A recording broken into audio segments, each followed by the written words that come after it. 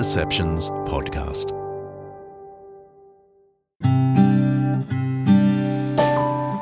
Small Wonders with Laurel Moffat.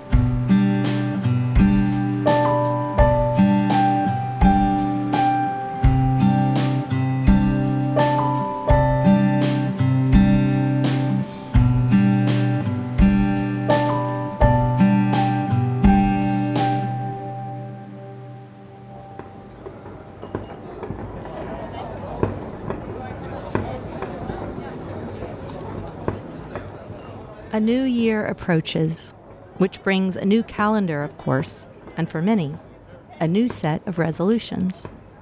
Perhaps a gym membership, a list of books to read, trips to take, family or friends to visit. Sleep more, worry less, places to go, people to see, things to do.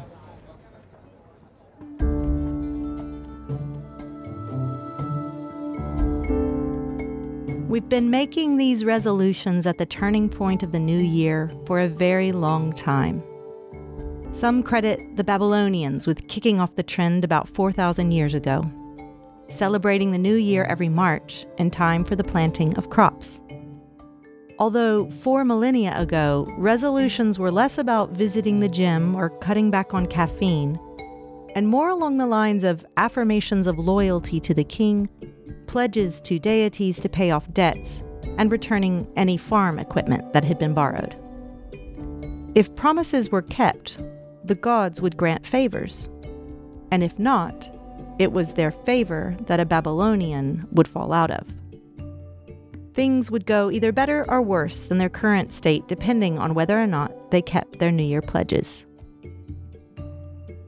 The Babylonians then passed the New Year's resolution baton to the Romans, who carried on the tradition of making New Year's pledges of good conduct and civic behavior. When Julius Caesar altered the calendar and made January 1 the start of the new year, Janus became the poster god of the New Year's festivities. The god of beginnings and endings, doors, gates, and passageways. With his 2 faces, Janus looks both forward and back, and was thought to be the perfect emblem of January, his namesake month, that looks back at the old year and on to the new one. At their core, New Year's resolutions indicate a desire for improvement, a better life, the good life. They are annual accessories to what some call personal growth, sometimes as well known for being made as for being broken. Recent surveys on New Year's resolutions suggest 37% of Americans make them, and almost double that percentage for people in Australia. The notion that resolutions are easily made and easily broken is a familiar one, but some surveys suggest that for those who do make resolutions, a significant number of them do keep them, at least in part.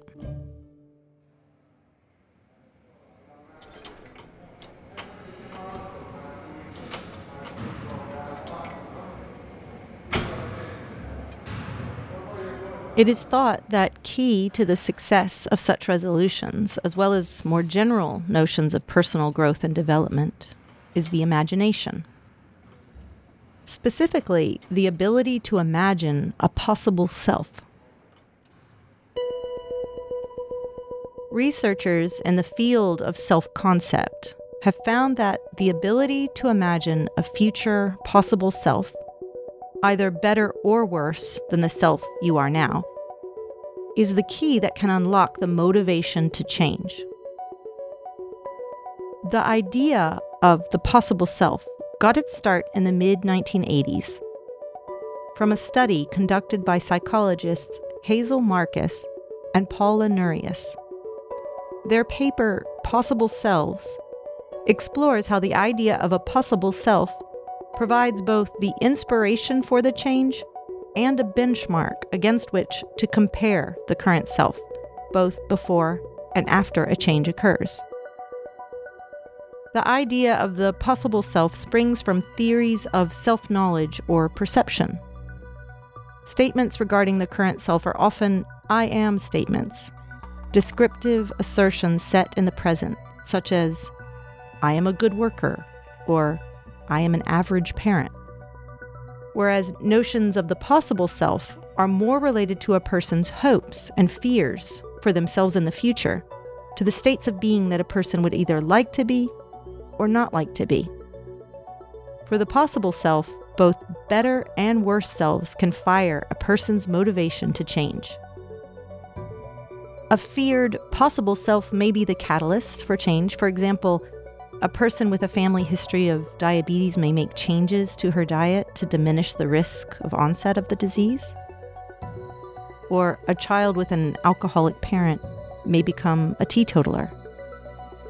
And at the same time, thoughts of a positive possible future, such as the desire to be a better writer, the desire for a promotion, the hope of a stronger friendship, may also bring about both the motivation to change, as well as actual changes in behavior needed to achieve these goals or desired outcomes.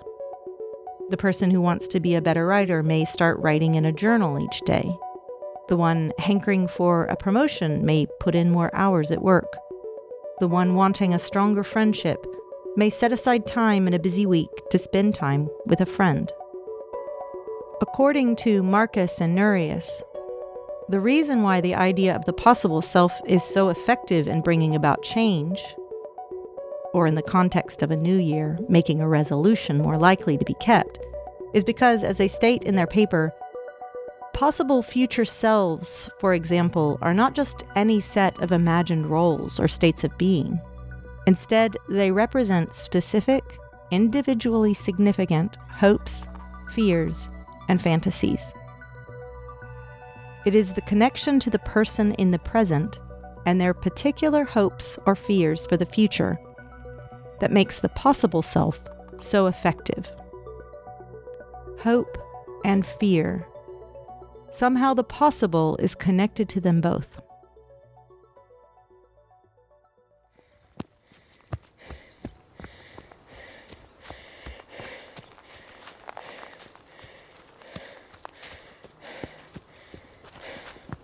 The word possible, of course, means something that is able to be done, capable of being achieved. The earliest use of the word in English is found in John Wycliffe's translation of the Bible from around 1382 in the Gospel of Matthew. Jesus beheld and said to them, "With men this thing is impossible, but with God all things be possible."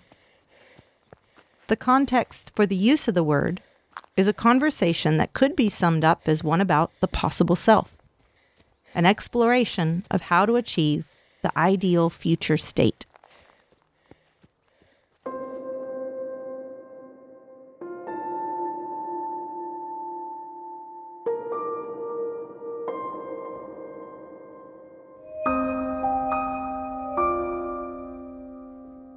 A man had come up to Jesus and asked him, "What good thing must I do to get eternal life?" This is not unlike a question about what habits or practices a person must put into place in order to arrive at a better state, a desired possible self, albeit a higher stakes version of a New Year's resolution, a bit more eternal. In a sense, he's saying, I know the possible self I want to have, the future state I want to be in. I just need to know what I have to do to get there. Jesus' answer comes in 3 parts, moving from a more general category of goodness to a very specific action for the man. His first response is to question the moral category offered by the man, goodness. "Why do you ask me about what is good?" Jesus replied. "There is only one who is good." He then follows this up with a directive. If you want to enter life, keep the commandments. The man isn't interested in generalities. He's looking for something more specific. Which ones? Jesus offers him a selection that cover both outward behavior and inner thoughts and affections. Jesus replied, "You shall not murder, you shall not commit adultery, you shall not steal, you shall not give false testimony. Honor your father and mother, and love your neighbor as yourself. The man still isn't satisfied. It's all too easy. All these I have kept, the young man said. What do I still lack? Jesus then tasks him with a very specific action. Jesus answered, "If you want to be perfect, go, sell your possessions and give to the poor, and you will have treasure in heaven. Then come, follow me." It had suddenly become very real for the man, very specific, and very difficult. Impossible, even. The possible self he desired was out of his reach. It was out of his hands. When the young man heard this, he went away sad, because he had great wealth. And as the man walked away, Jesus said to his disciples, "It is hard for someone who is rich to enter the kingdom of heaven."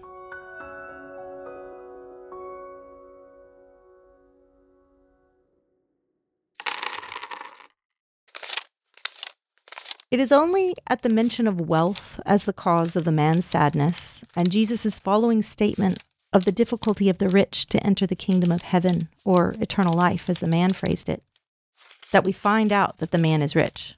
There's no mention of money earlier, no descriptions of possessions or finery, but there is another kind of tally, an inventory of sorts, of what the man purports to either have or believes that is possible for him to have. And it starts with goodness.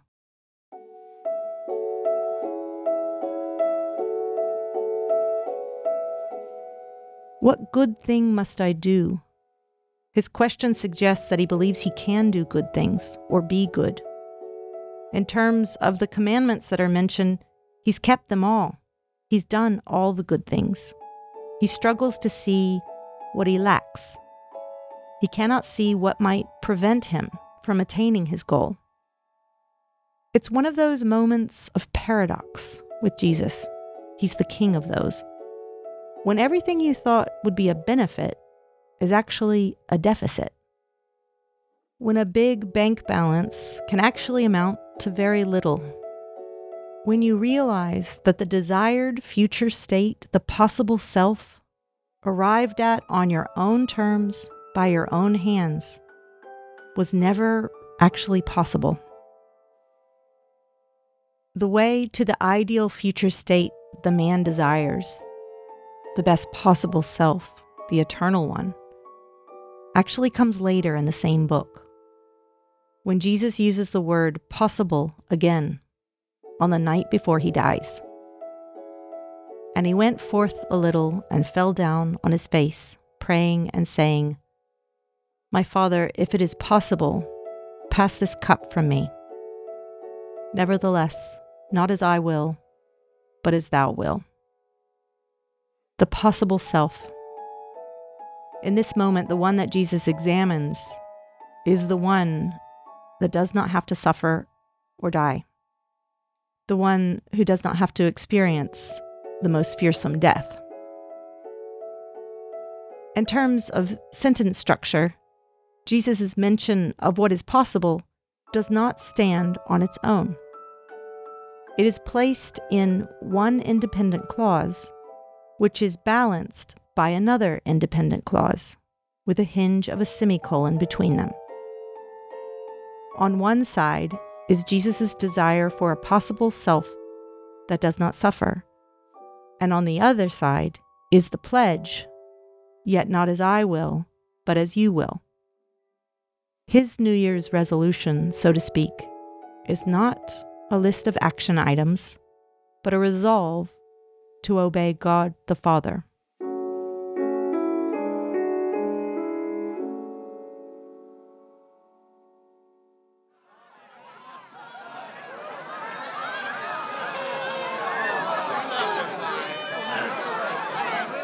Perhaps this is the way to the best possible self, the realization that it's not found within us or in our own imaginings, but located here in Jesus' words and in his actions that follow, his death and resurrection. Perhaps the best life is not found by locating our greatest hopes and deepest fears within ourselves, in what we may do or not do, but in yielding them all to the will and the goodness of God. Perhaps they can only ever be found in his resolve, rather than our own.